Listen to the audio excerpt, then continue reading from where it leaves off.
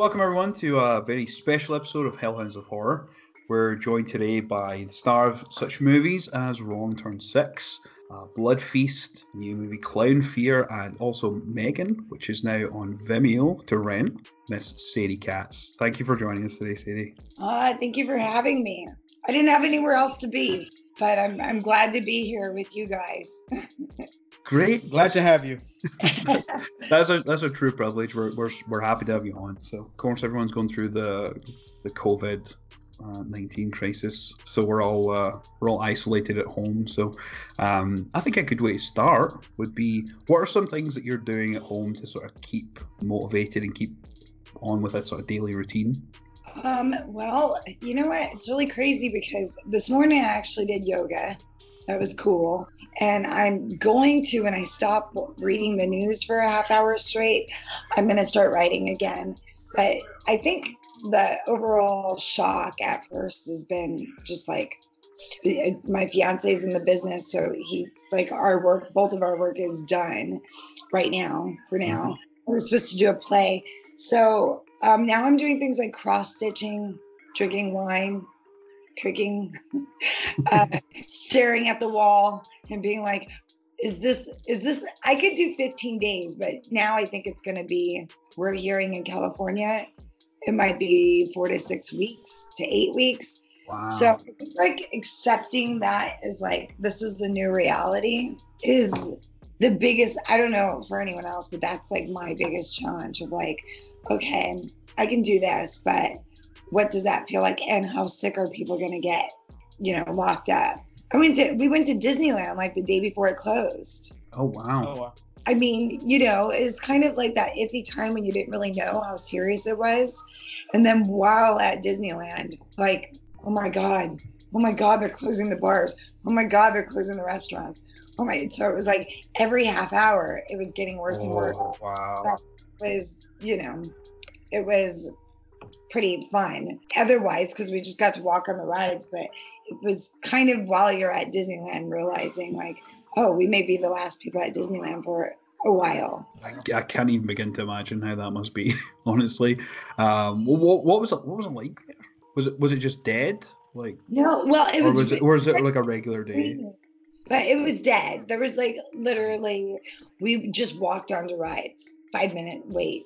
And so, I mean, I love Disneyland, so that was really cool. There was kind of like an excitement.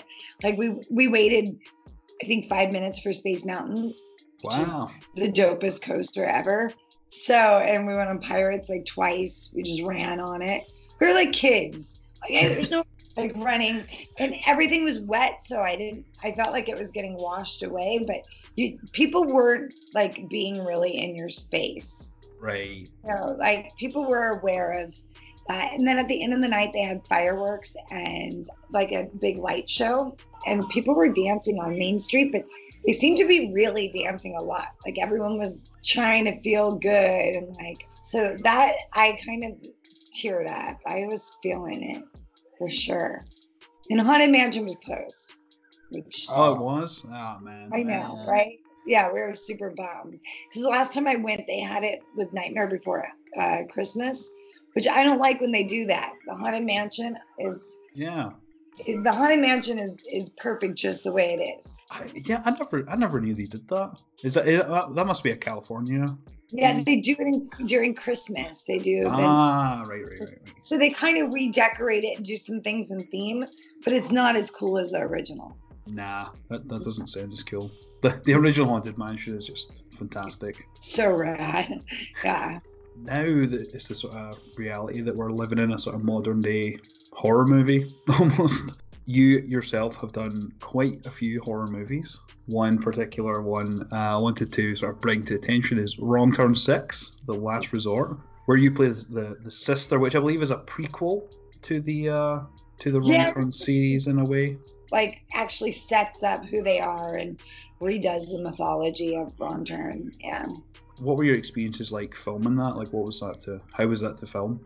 It was actually one of the best experiences of my life, because it's a 20th Century Fox film, so there's a lot of money in it, but it was also in Bulgaria, and that was my first time filming out of the country.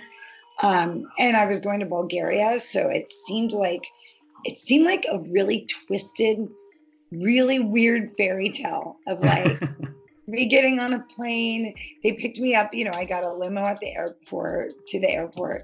They picked me up, and then I had to get by myself to like we went to Istanbul was like my layover, and then like Bulgaria, the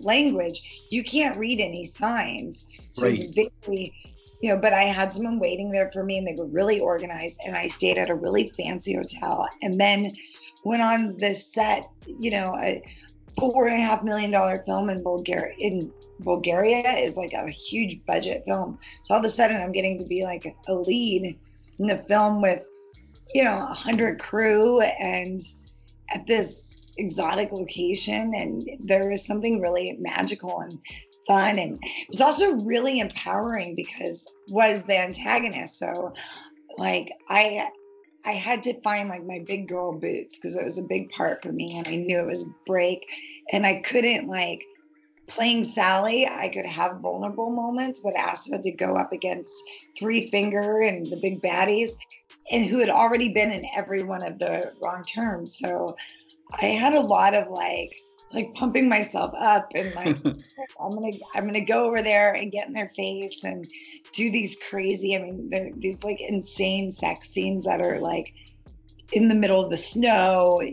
Like you're supposed Yeah. to have a closed set, and you go to the producer Jeff. I'm like, "Where's the closed set?" And he goes, "We're in the middle of the woods, Sadie. Like, what are you gonna do?"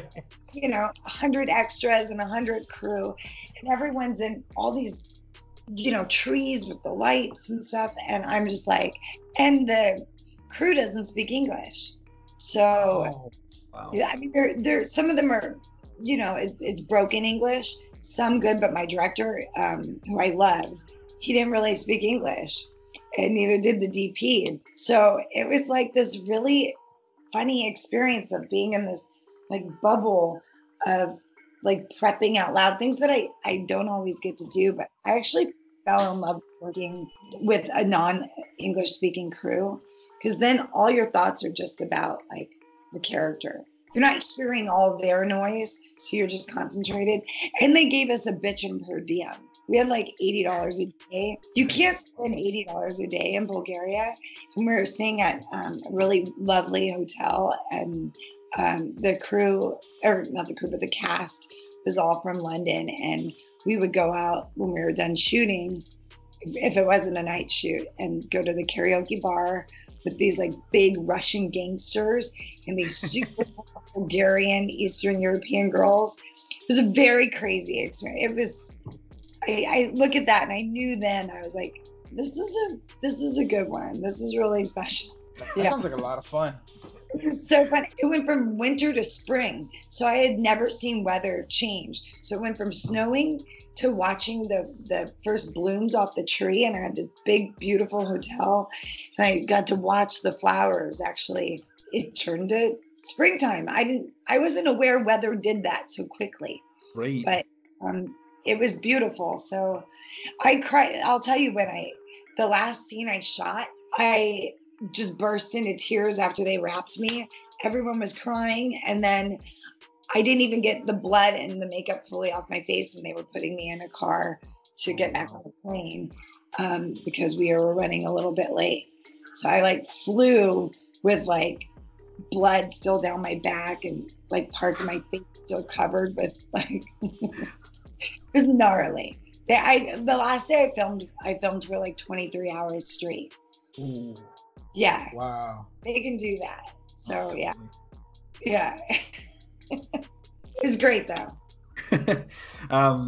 When you were when you have found out about the role for Wrong Turn Six, were you aware of the previous five movies? Like, what did you like them or? I had seen the first one. I only knew it was a big deal part in LA because they wanted you to be SAG eligible or non-union, so Right. you could go and film over.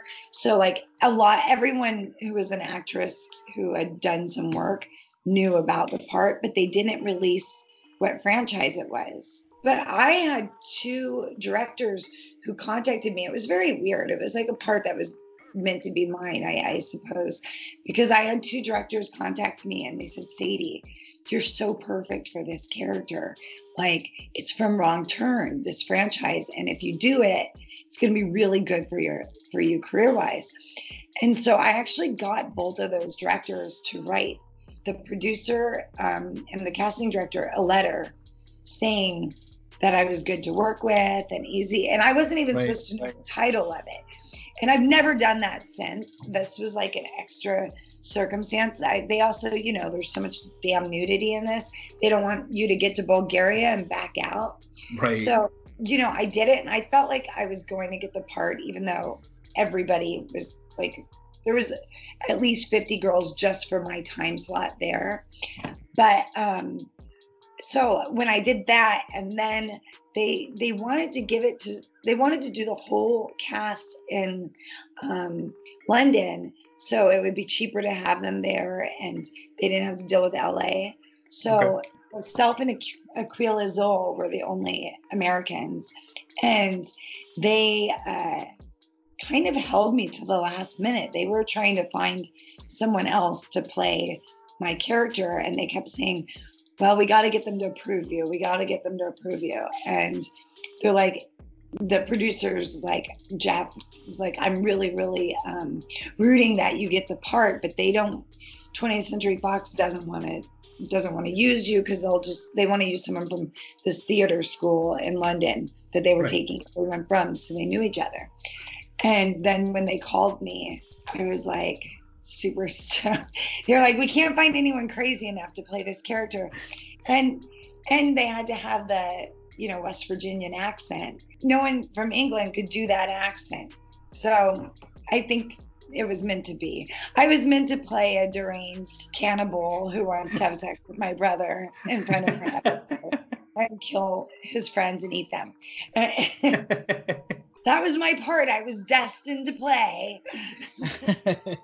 When you first got the script, they didn't let me have the script till I had it. And then they made me sign all these confidentiality agreements. And reading it, Frank Woodworth's script for the first time, I was like, oh my God. I was like, I can't believe I have to do all this stuff in front of people. So that was like, I had to call my lovely 12-year-old son in the room and sit him down and be like, I got to tell you something about this job Mom's doing. Oh, man. We binge watched The Wrong Turns together, which you should not watch with your family, but for some people do. And he came in and out of the room and he's like, this is the craziest horror franchise ever. And I'm like, I know. It's the craziest franchise. And now they're remaking Wrong Turn 1. So unfortunately, I think they bought back the rights to redo it. So I don't know if we'll ever do a Wrong Turn 7 with that same.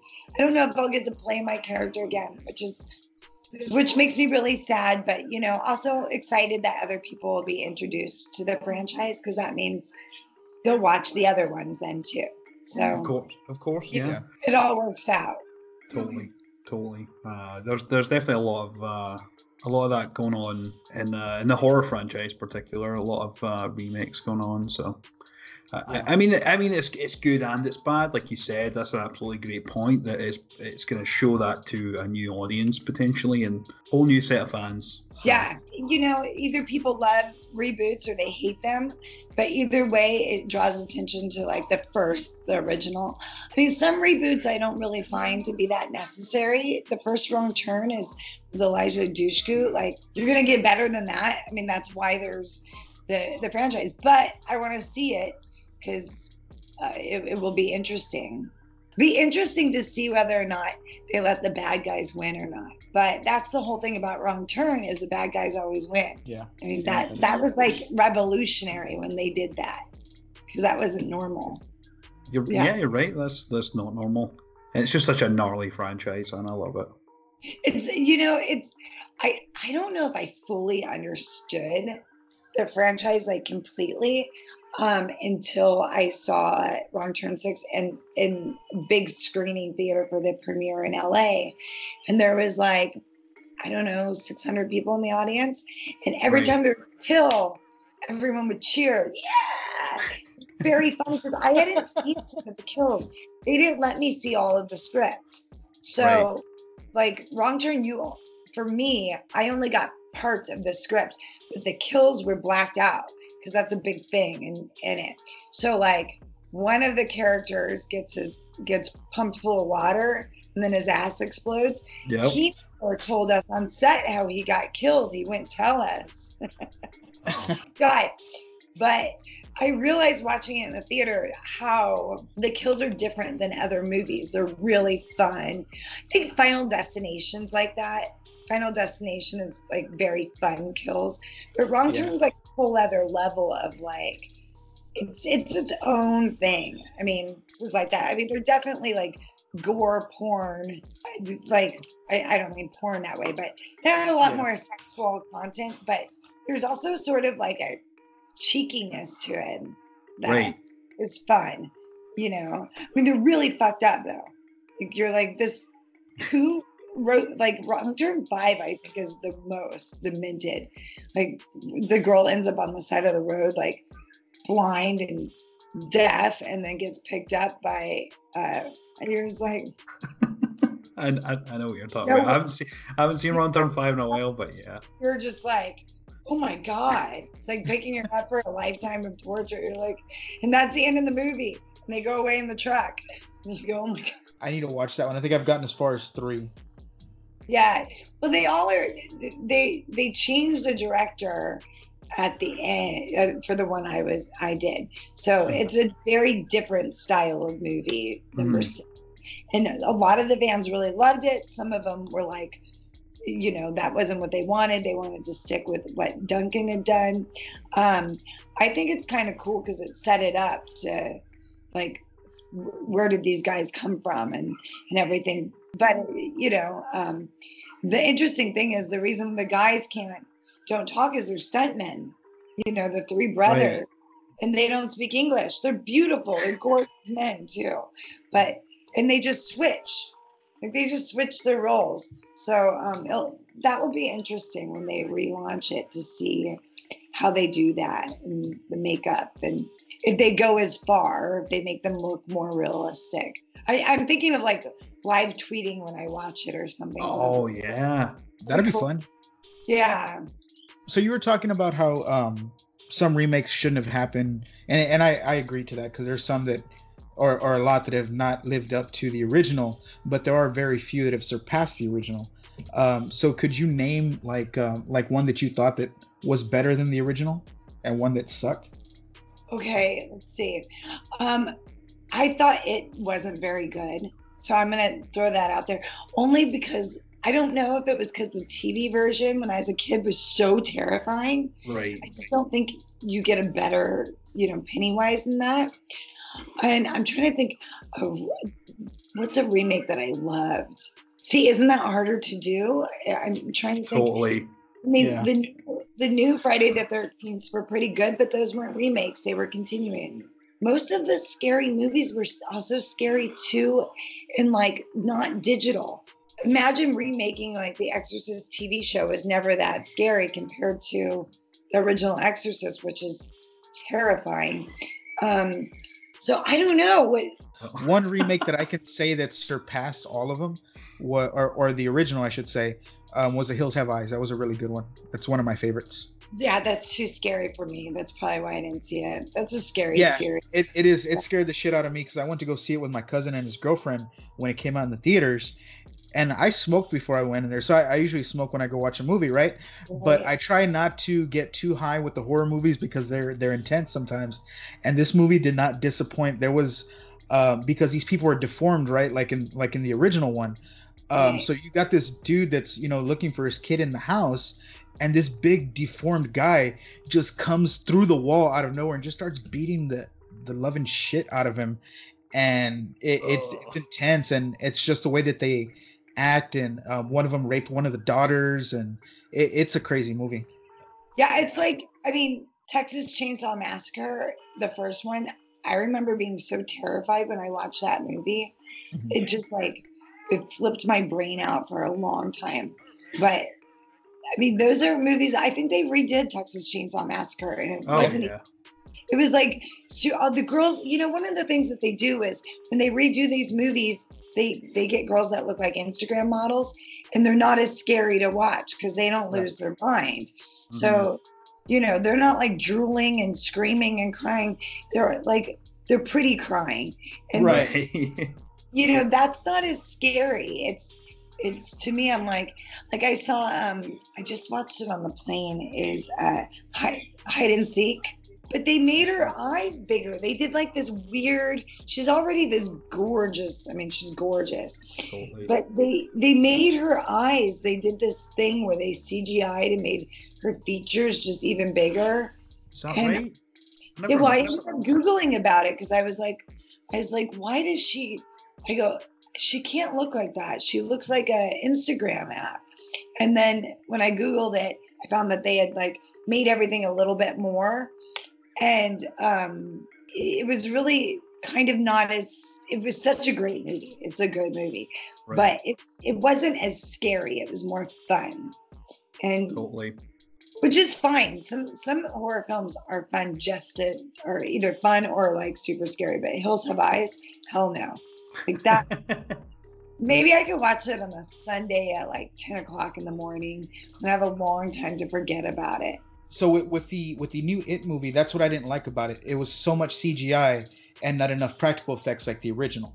So that's what scared me. Not only the nostalgia of it because I saw it as a kid, but also because there wasn't CGI like that back then. So it was all more realistic, and I think that's nowadays what a lot of horror movies are missing because they all just revert to CGI. Like Terrifier, he uses a lot of like practical effects in that movie, and it's scary because of everything that happens, all the kills.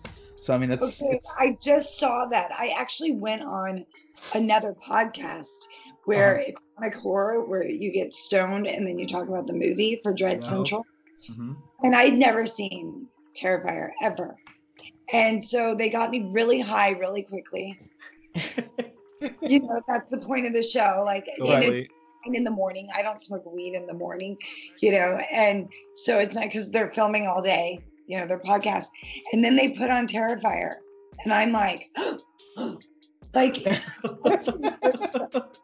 I wanted to complain about how horrible it was, like scary and violent it was towards women, but then I remembered the movies I have done.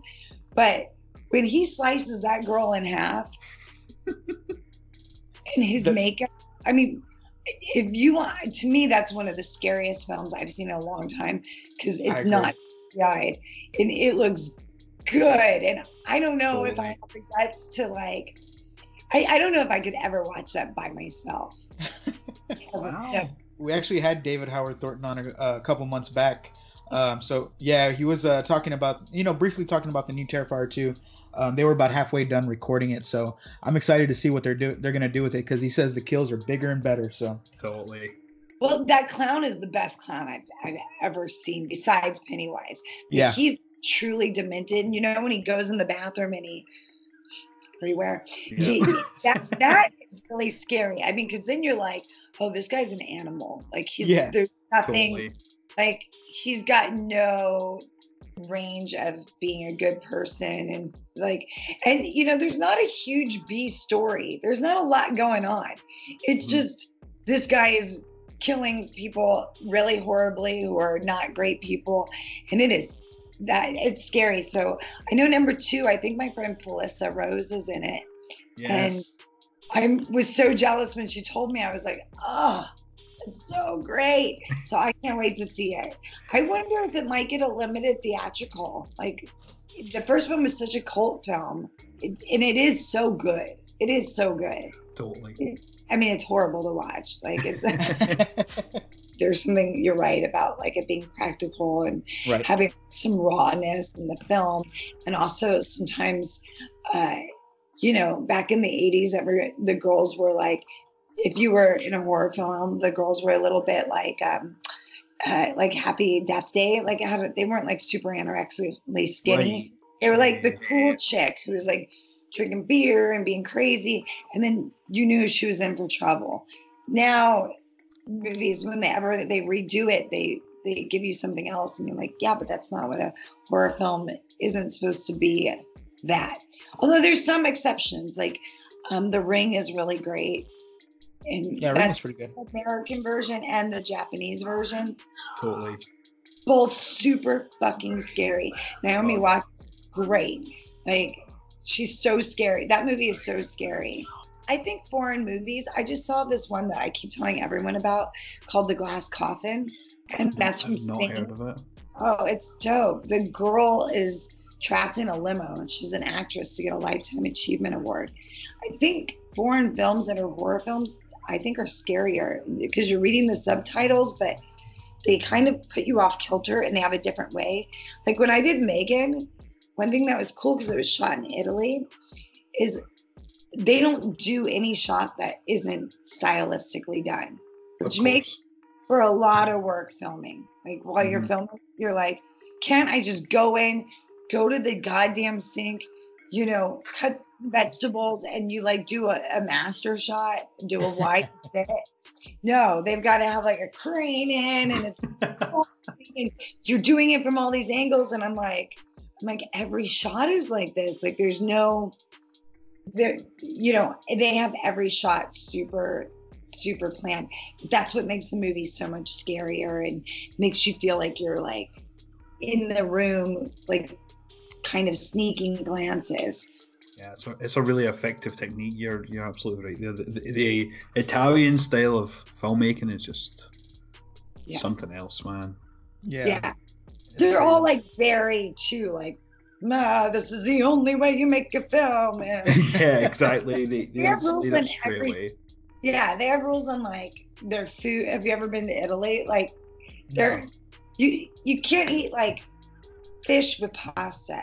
You don't eat at the same time. And like Right. if you do that, the reaction is hilarious because it's like they're so old school in a way. They're like, what are you doing? And everyone at the table is like, you can't eat chicken and pasta at the same time. And you're like, yeah, I'm just putting it on the same I'm an plate. adult. I can do what I want. But they're completely like, eating salad even before your meal is like, what are you doing? Or eggs for breakfast. So they're the same way, like eggs for breakfast, they laugh. It would be like the equivalent. I feel like we don't really have stuff like that. Like you could eat cold pasta for breakfast or pizza or, Yeah. a donut or a steak and eggs. Like Mhm. we have no rules with our food. We're disgusting. Yeah. But their rules are like, it blows their mind and they literally will not accept anything else but that, which is kind of how their filmmaking is. They're like, no, it has to be this way. It's got to be this beautiful shot that's been created, which is cool, So since you filmed in different sets, different countries, things like that, what is one thing about the film industry that you would change, whether it's positive or negative? Oh boy, that's a great question. I think the hardest thing is if you're doing indie films, Mhm. that the pay rate can vary a lot. Right. And the problem is it's not really what you get back that is not always great because you don't get residuals on a film. I'm really lucky because I'm able to make a separate deal. But I think for a lot of actors just starting off, they do a lot of free work, for copy mills and credit. And I would really change how distributors work. I really think, the film distributors are the reason why it's like a trickle down effect. You go, they must be making money from these movies. So that makes it difficult. There's a lot of stuff that I think could be better. Right. I mean, there's so many films being made, and some films, the barrier is, including films that I've been in, some of them, I'm like, how'd they sell this film? So it's like the people have the connections are selling the film to this. So it's not always the best films that actually get like at Walmart and get at like Redbox and get out to the general, people. So I wish there was a little bit more barrier of entry, rather than like, look, if you can raise money, then you can make a film, but it doesn't. Then all of a sudden you're a director, and that's sometimes I feel unfair to the people who are really talented and maybe not great at raising money. I mean, that's the problem. You have like writers and directors who are kind of hermits, and if they're in the indie world, if they're not really like around the scene or around people who have money or they have family or something, they're not as able to do something as like some schmuck who's not a great director who keeps like pilfering off their talent, not paying the talent, but distribute stuff. That's a long kind of varied answer, but that's all definitely good, and I agree with that part that people that are just breaking out and are working for free, there should be some kind of median for them as far as even if it's even if it's a minor film or anything like that, there should be a base pay for everybody, even if it's hourly. You know what I mean? At least guaranteed some kind of pay, because you still have to make a living at the end of the day. Yeah, gas money. Like, I mean, I did films for free for a long time for Copy Mills and Credit years ago, over a decade ago, to build up my reel. But I think now I'll see some stuff sometimes, and I'm like, they're asking, girls to do nudity for. That was unheard of before, that you would not even ask that. You'd have to minimum get a day rate of $200 a day minimum. So I think SAG, the same way the Actors Equity with theater protected actors who were working at small theaters that were under 99 seats, I think SAG should be helping in these non-union films for actors that are just starting, that will potentially be their, these are people that are going to later on be in SAG and buy into their union. But I think there should be at least some kind of barrier. Yeah. And you have Actors Access and now casting. Like anyone can post there. A lot of times too, people don't realize that actors do like to do a video audition. Takes a long time. It's like, first of all, you're supposed to memorize it, then you have to get a reader, then you have it set up, and then it's an afternoon, and and a lot of navigating, and a lot of times those films don't even have the money. It's like they're looking for you to do an LOI, and so you spend all this time, and they get 200 videos, 300 videos, and they don't watch all of them.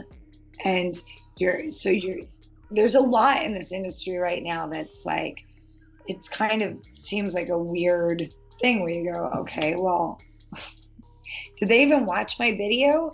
Is it like that you get cast in something and they're like, oh, well, we cast you, but we don't have the financing yet.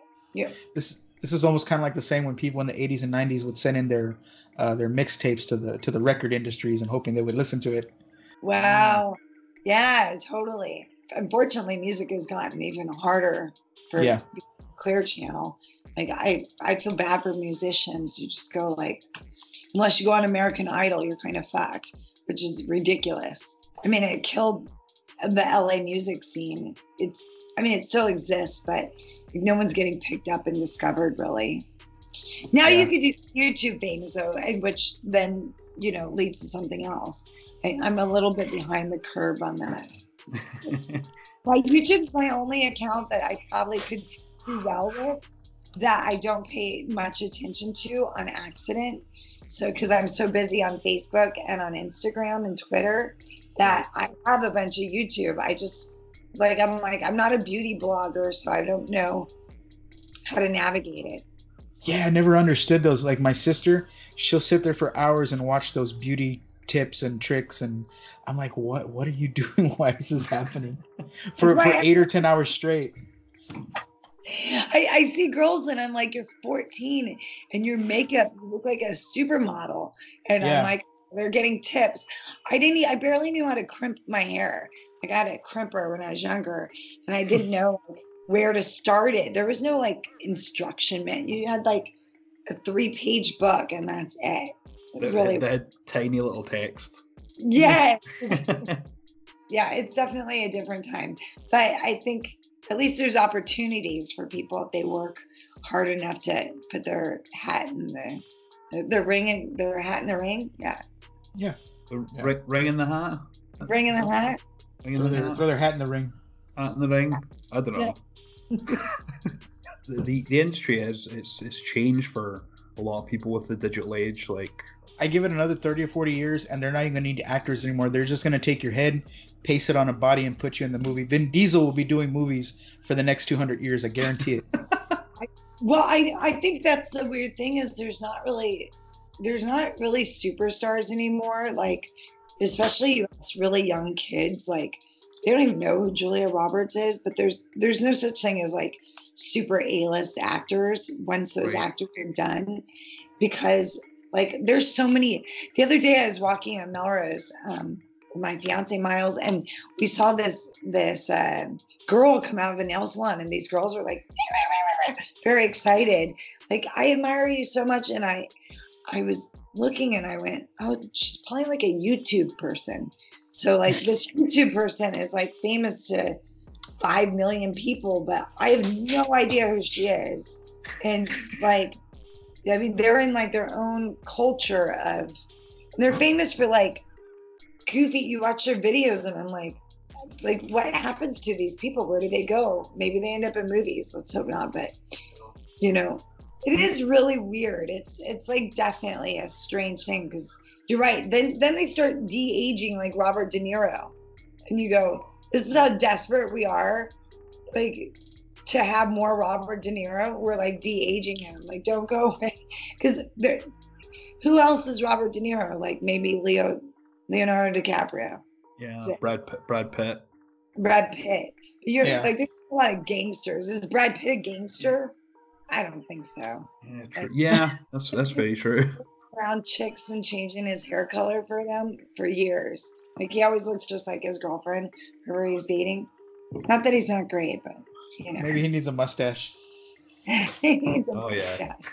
Yeah, you're absolutely right. I don't think I've really thought of that. There is no like Robert De Niro or Pacino or Joe Pesci and. No, there's Zac Efron. So, yeah, there's... like, I mean, and the problem is, those guys were already kind of gangster when they were back in the day. You know, like they had a gangster quality. Like Zac Efron never was gangster. I mean, that's why like Brad Pitt and George Clooney were never like gangster, because they were actors. Right. So you're like, what else were you? You were just an actor. Like, that's all you were, and you were like a sweet actor who like. You're not gangster, so we're not gonna have those bad boys. That's yeah. true. Now that I've said Zac Efron, did either of y'all ever watch the Ted Bundy movie that he made? See if he did a good job or not? Yes, and he's creepy. Yeah, really. He is creepy. He did do a pretty good job. Did you see it? I have not seen it yet. Is it on Netflix? Yeah, it's a Netflix original. Yeah, I need to watch it. What is it? It's like beautiful, horribly beautiful, disgustingly, wickedly.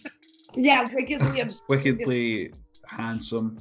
Pretty much. It was actually good though. It was good, and he's kind of like trying to get rid of the fact that he happens to be that like stereotypical like, but still, yeah, he's never gonna be a badass. But Totally. yeah, you know who I'm waiting? What's his face? Adam Driver. He hasn't done a horror film, and he could probably be really scary if you think about it. Yeah. Right? Because he's got like a menacing quality. Do you remember Robin Williams when he did poor Robin Williams, but when he did the photo movie where he did 1 hour photo? And it was so weird and scary to see him, because you were like, why is he doing this movie? I'm so creeped out right now. But Adam Driver has that like energy where he should be playing like he could do something great. I don't like him in Star Wars because I'm not a big fan of the new ones, but they made him like very emo and complacent throughout the whole movie. That's what I didn't like about it. Like he was just like a whiny bitch throughout the whole 3 movies. All he did was complain. It never stopped. I was like, Can we just cut back to like Chewbacca or something? Because I'm tired of this complaining. Yeah, I just did the ride at Star Wars though. Oh, how was that? Not the really big one, the one where you like all are in the Millennium Falcon. Yeah. And we have Oh, okay. drivers. It's really hard. I mean, it's hard in a fun way. Like the problem is, Miles and I, got to be a driver. We like had a family behind us, so we had to team up with them, and we had to like low key pretend like we didn't want to be the drivers. So the Disney people are like picking everybody, and then they're standing there awkwardly, and we're looking at them, and we're like, yeah, we'll drive. It's cool. We'll be the drivers. So they made the dad and the kid be the gunners, and then them in the back be the mechanics, two old ladies.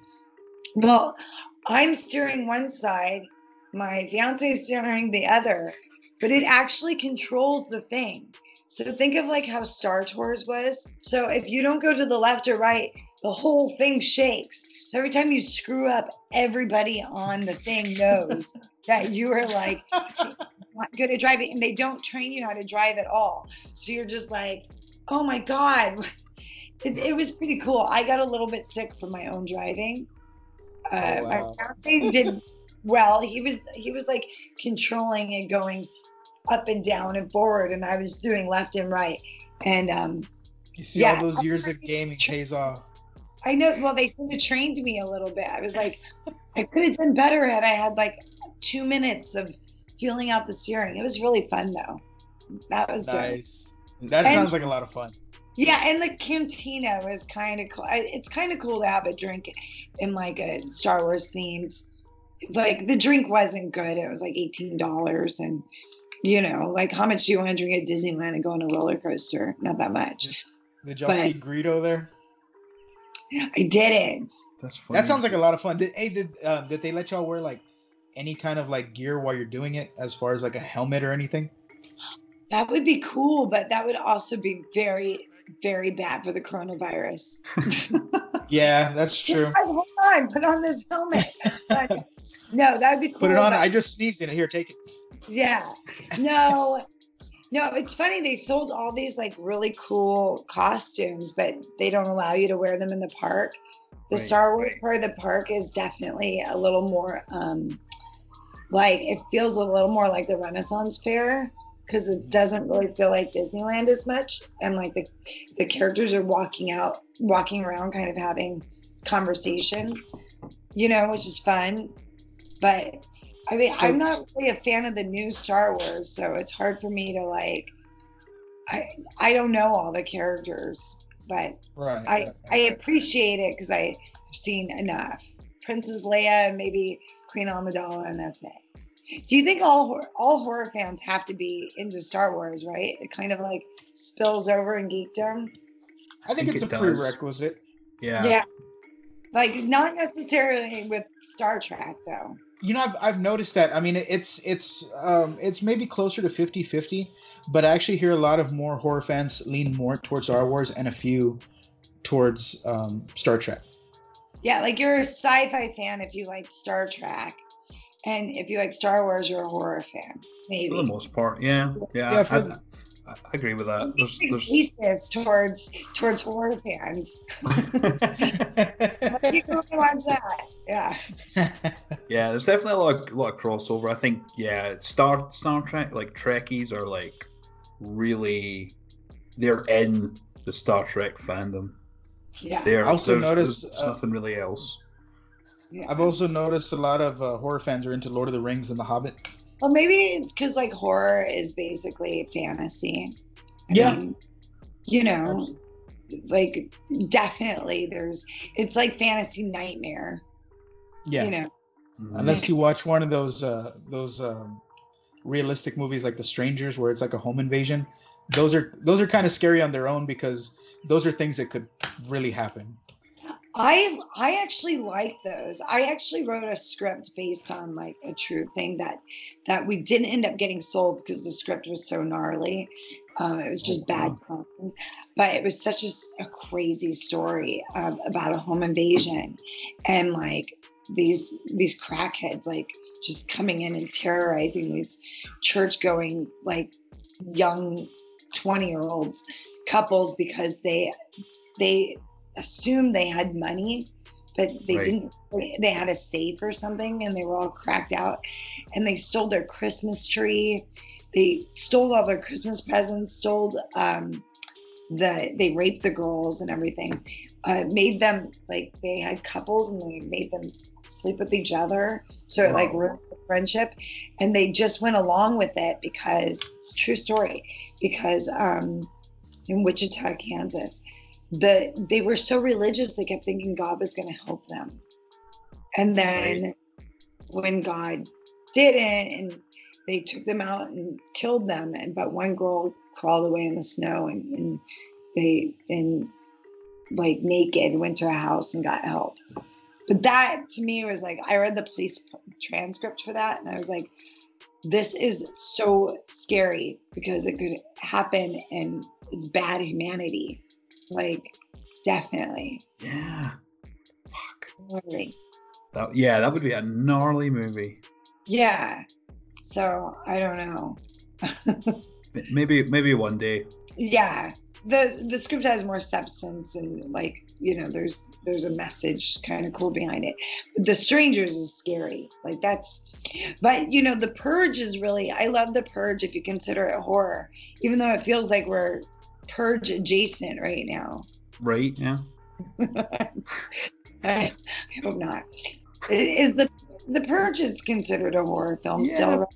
I'd consider that a horror movie. Was it Ethan Hawke's in the first one? Right. Well, the first one's definitely like a horror film. Yeah. And I think they've kind of turned into like these different like vigilante movies with some scary elements. But the first one was definitely scary. The first one though was it was unreal. And that's when Ethan Hawke was coming out in like a lot of like sort of horror movies, because he did Sinister as well. Did you ever see Sinister? Yeah. I love him. Yeah. He's great because you don't expect him to be in a horror film. Yep. So there's something about him that's like super watchable because he takes it like super serious and is very masculine. So like when something like that happens to someone who's really like manly, I think it's scarier than when you have like, the young dude who's like a dumb jock. It's scary. Not really, but you're like, if Ethan Hawke can't beat the bad guys, we're fucked. Yeah. Yeah. I think I got through the second one. I think that's where I stopped. No, they're great. You got to finish. Once you're into a franchise, you got to finish it off. Didn't they make a TV series as well, or they're making one? Yeah, but you know what? It's kind of cheap. I saw it. The production value was really low. And I was like, they could do better than this. But I don't know why they didn't put more money in it. It was just, it's hard to do something like that as big as you want it when it was still in like, it's not like a post-apocalyptic, I can never say this word right.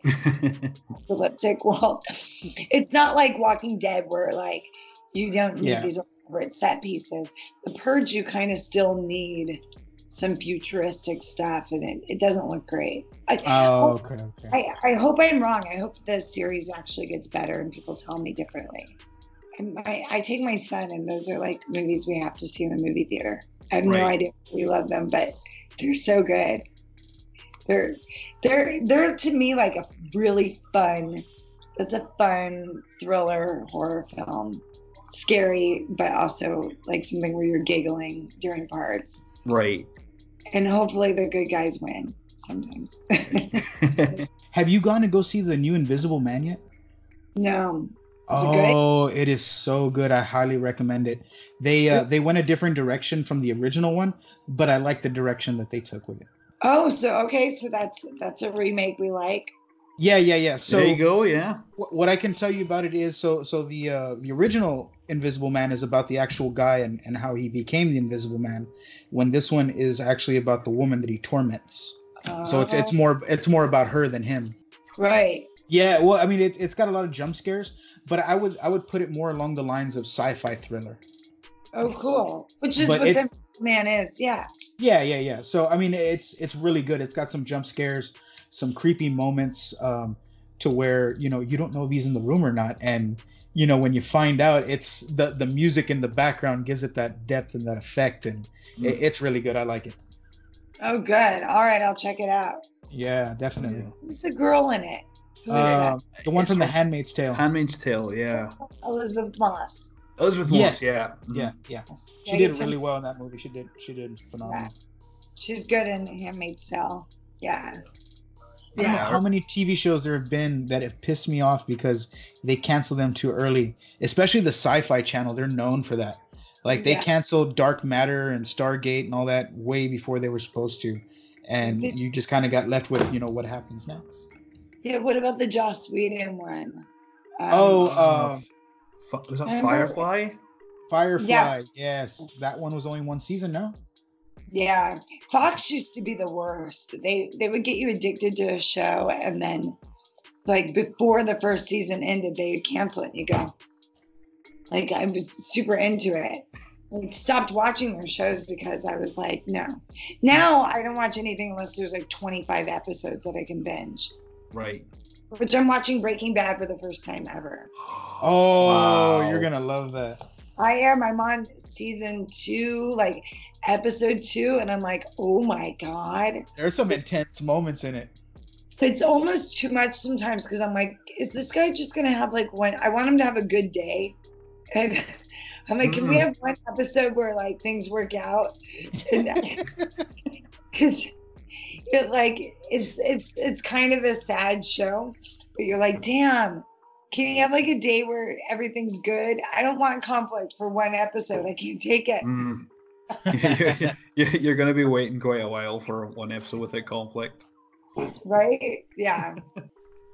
Dude, we're bonded now. I feel like we're dude.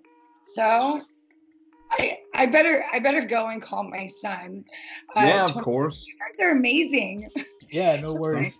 So what do you think? Do you watch more horror during a time like this, or do you find yourself wanting to watch comedy? Or is it just a mix? I think it's a mix. I think it's a mix because at times, I'm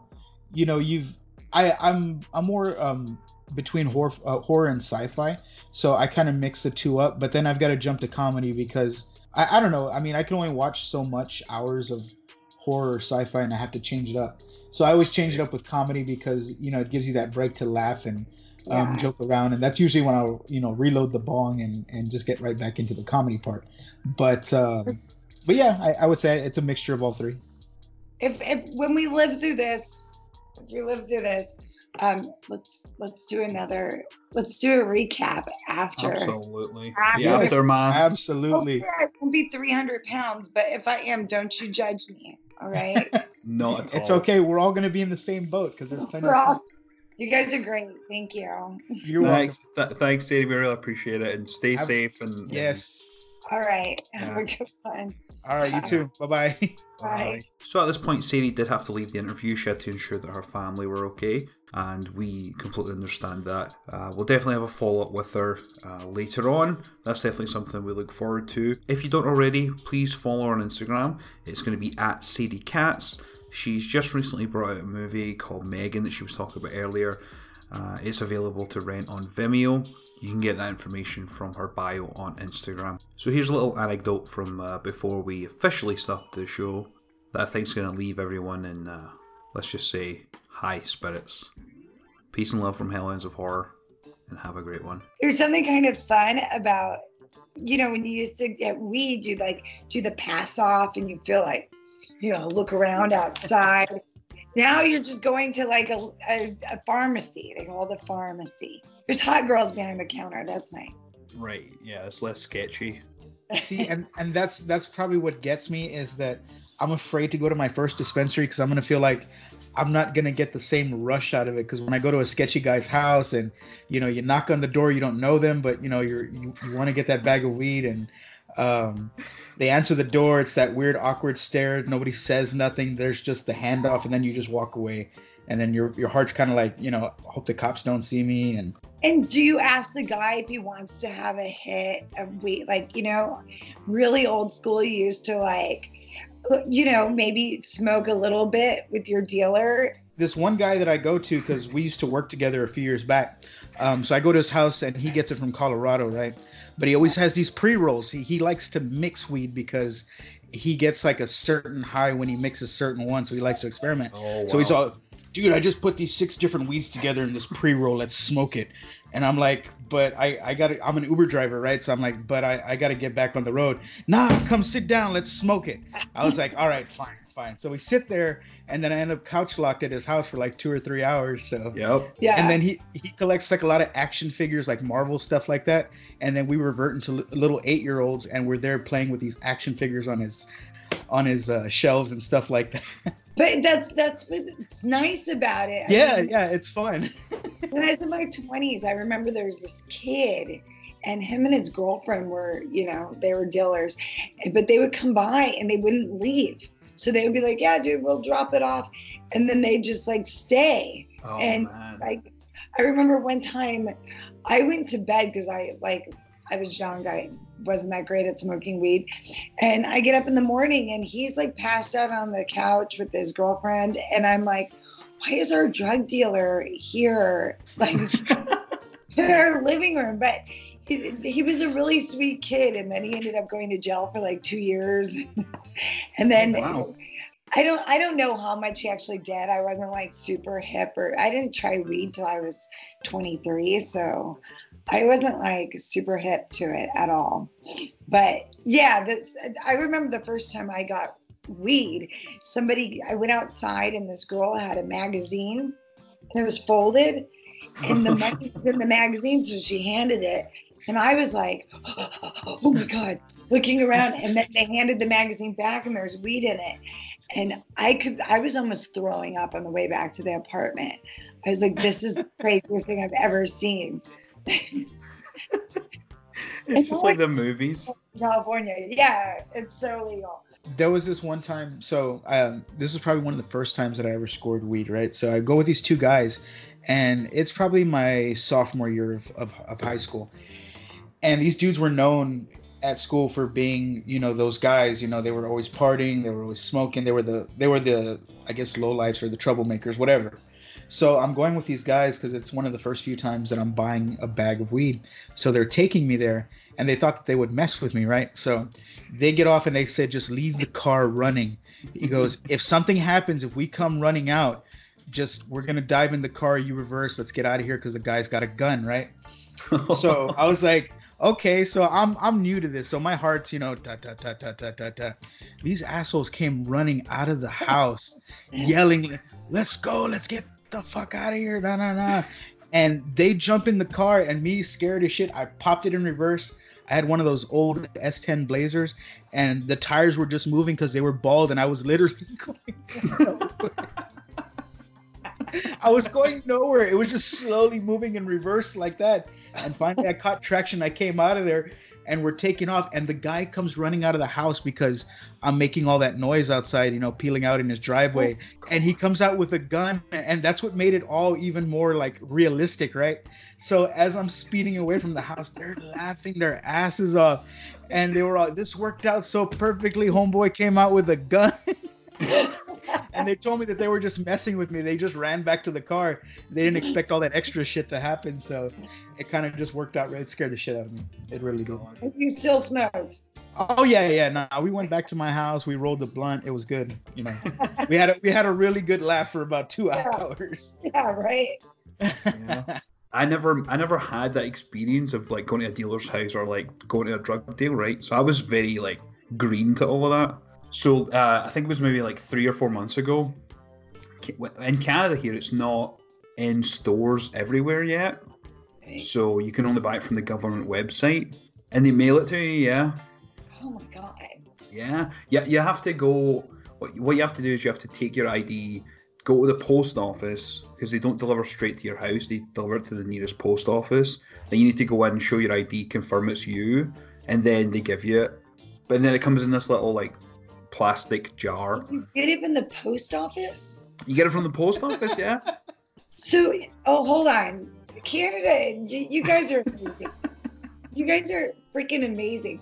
So, your government has worked out how to make weed legal, but that involves the post office. Yep. That's phenomenal, right there. And how don't we all know this? Why don't we know this? I know. I was as surprised as you. And but they've got this app. I don't know if anyone else uses it, but it's called Weed Maps. And yeah. So we've got Weed Maps here as well. So you can actually buy from like not dispensaries, but they have like weed that they sell in abundance. That's what it's like. The guy pulls up in this like beat up car. So you text your order, and then you go through, and then they drive it to your apartment, and then you make the handoff. So I was expecting that. It feels like a drug deal. Exactly. So I was expecting that. So I had like the money like rolled up in my hand, ready to shake the guy's hand. And I was just like, so I went in and like hold my hand out. I'm like looking sketchy as fuck, looking around like, what the hell? Oh my god, I hope someone doesn't see. So I reach out to shake his hand, and he just looks at me and he's like, and just pinches the money out the palm of my hand. And I was just like, oh, okay, cool, man, cool, yeah, cool. It was awful. And he's like, is this your first time? And I was like, yeah, first time. Back to the house going, stupid. Yeah, I was like, oh my god, yeah, it's my first time.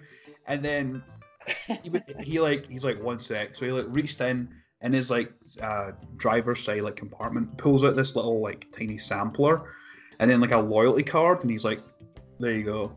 So they have a loyalty card. So when you punch card. Yeah. So they've got that, and you get like edibles, and then you get like a free it was like a free gram of like random weed that they had. So I got that plus my order. But yeah, I must have looked like such a little like fucking like a child just standing just like, it's happening. And like folded up nicely just so I could slip in his hand, and he's just like, fucking weirdo.